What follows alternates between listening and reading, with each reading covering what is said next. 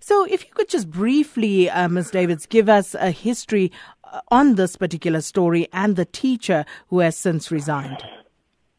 The history of the organization Parents for Change started mid last year, and it emerged after 3 parent governors had resigned from the school's governing body in protest against what they understood to be a slow transformation process and indeed just a lack of priority on the school's agenda, and attempts to engage with the school leadership and the school governing body on the matter did not yield many results, and just complete frustration.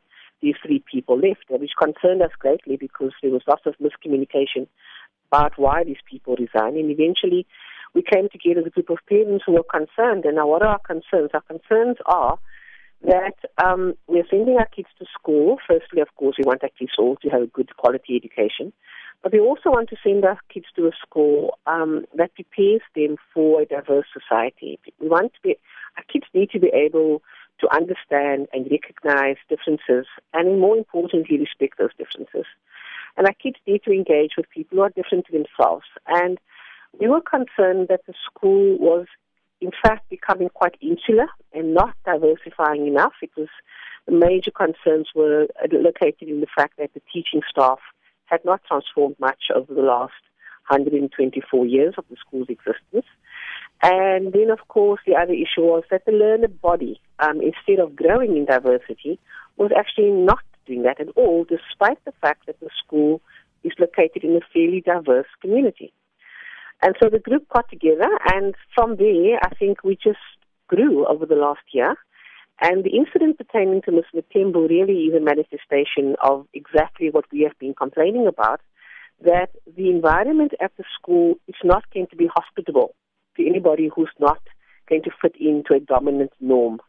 And Ms. Mthembu, unfortunately, as the first black African class teacher at the school, quite literally, and of course she is certainly not unique in being afforded that title, because there are many, many schools that have supposedly opened up their doors and have supposedly desegregated their spaces. But if you look at their staff, if there is going to be a black teacher, that person is only there because the person teaches Xhosa. So it was that led to her, and of course she resigned after finding herself embroiled in what still seems to her unclear, because she was never made formally aware of the complaints brought about by parents, other than the fact that parents had started chat groups, were definitely communicating with the principal. Some kids were removed, some kids was even taken out of school and with the hope of returning next year. And Ms. Mthembu was caught in the middle of it. And so that's in a nutshell why we are where we are right now. Ms. Davids, the school governing body has denied Ms. Mthembu's version that she was not aware of the details and the complaints about her competency. What's your understanding about this? I really wouldn't be able to comment much on that. I wasn't part of any proceedings with her, but certainly the school would have been afforded the opportunity to state their case at the CCMA. And they certainly drew on the resources of a qualified advocate to represent their case. So they would have had very, very good representation. And of course, that representation would be paid for by people like me who pay school fees, by the way. And so the CCMA, as a legal independent entity, certainly did not find grounds for what the school's version of things were.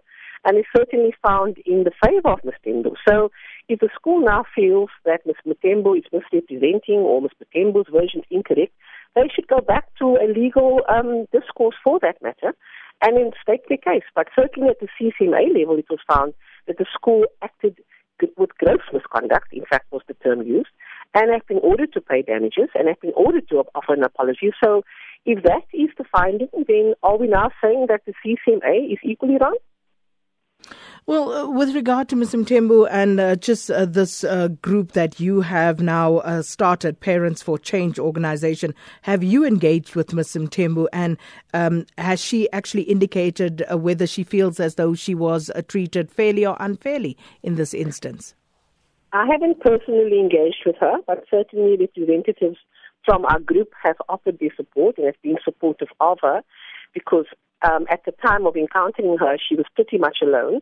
And she had resigned, not knowing what to do. She's a first-year, inexperienced young person who's just come out of university. And who, by the way, did a learnership at Rustenburg Junior. In fact, attended the junior school. So she is of that system. And so we obviously extended support, as you would to any human being who finds herself treated in what we understood to be a highly dictatorial, oppressive way. And certainly support was offered to her. And from that support, certain people in our group were able to organize legal support for her. And the outcome, as we know, is well known at this stage. Ms. Davids, how long have your own children been at the school for? Because I have a huge gap between my two daughters, I have a kind of collective history of, I think, 15 years at the junior school. So hence my long relationship with the school. And during that time, and I want to stress, and this is very important that I think this comes through as well, because we have never been interested in creating any harm to the school. We are not interested in creating a conflict zone.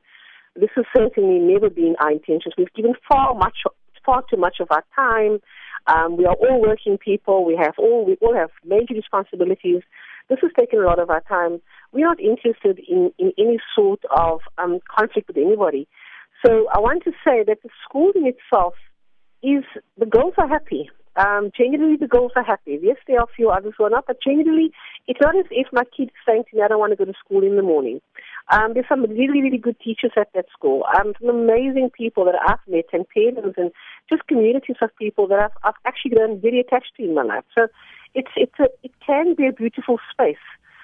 But we keep on using that as a justification to overlook what is clearly an undermining of creating a socially just environment. And so my relationship with the school has, of course, deteriorated dramatically as an individual, because the idea of these schools is that once you are accepted into these schools, you pretty much have to toe the line and you have to fit into the dominant discourse. And the moment you start criticizing what you see, then you will find immediately you'll get a huge backlash. And so you also need to see who people genuinely are and where people genuinely stand on issues. So, yeah, I have a fairly good long relationship, and I wouldn't paint everybody in a negative brush at all. I think the school needs some clear guidance as to how it understands leadership and governance, and I believe the school should draw on people who actually understand those concepts and should be guided by those.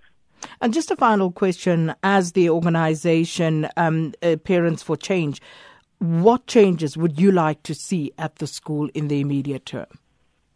I think we'd like to see a school that recognizes that they've made mistakes, a school that's prepared to listen to criticism without becoming defensive, a school that's prepared to take stock of its purpose and function in a pluralist democratic society, and to recognize that what they do at school level, at foundational level, young minds, impacts on people later in their lives, and that if children only encounter one kind of person and have no points of resonance in terms of who they are, and they never see people like themselves, that does have an impact, which is exactly why you will have a white kid at their school asking, can a black teacher teach?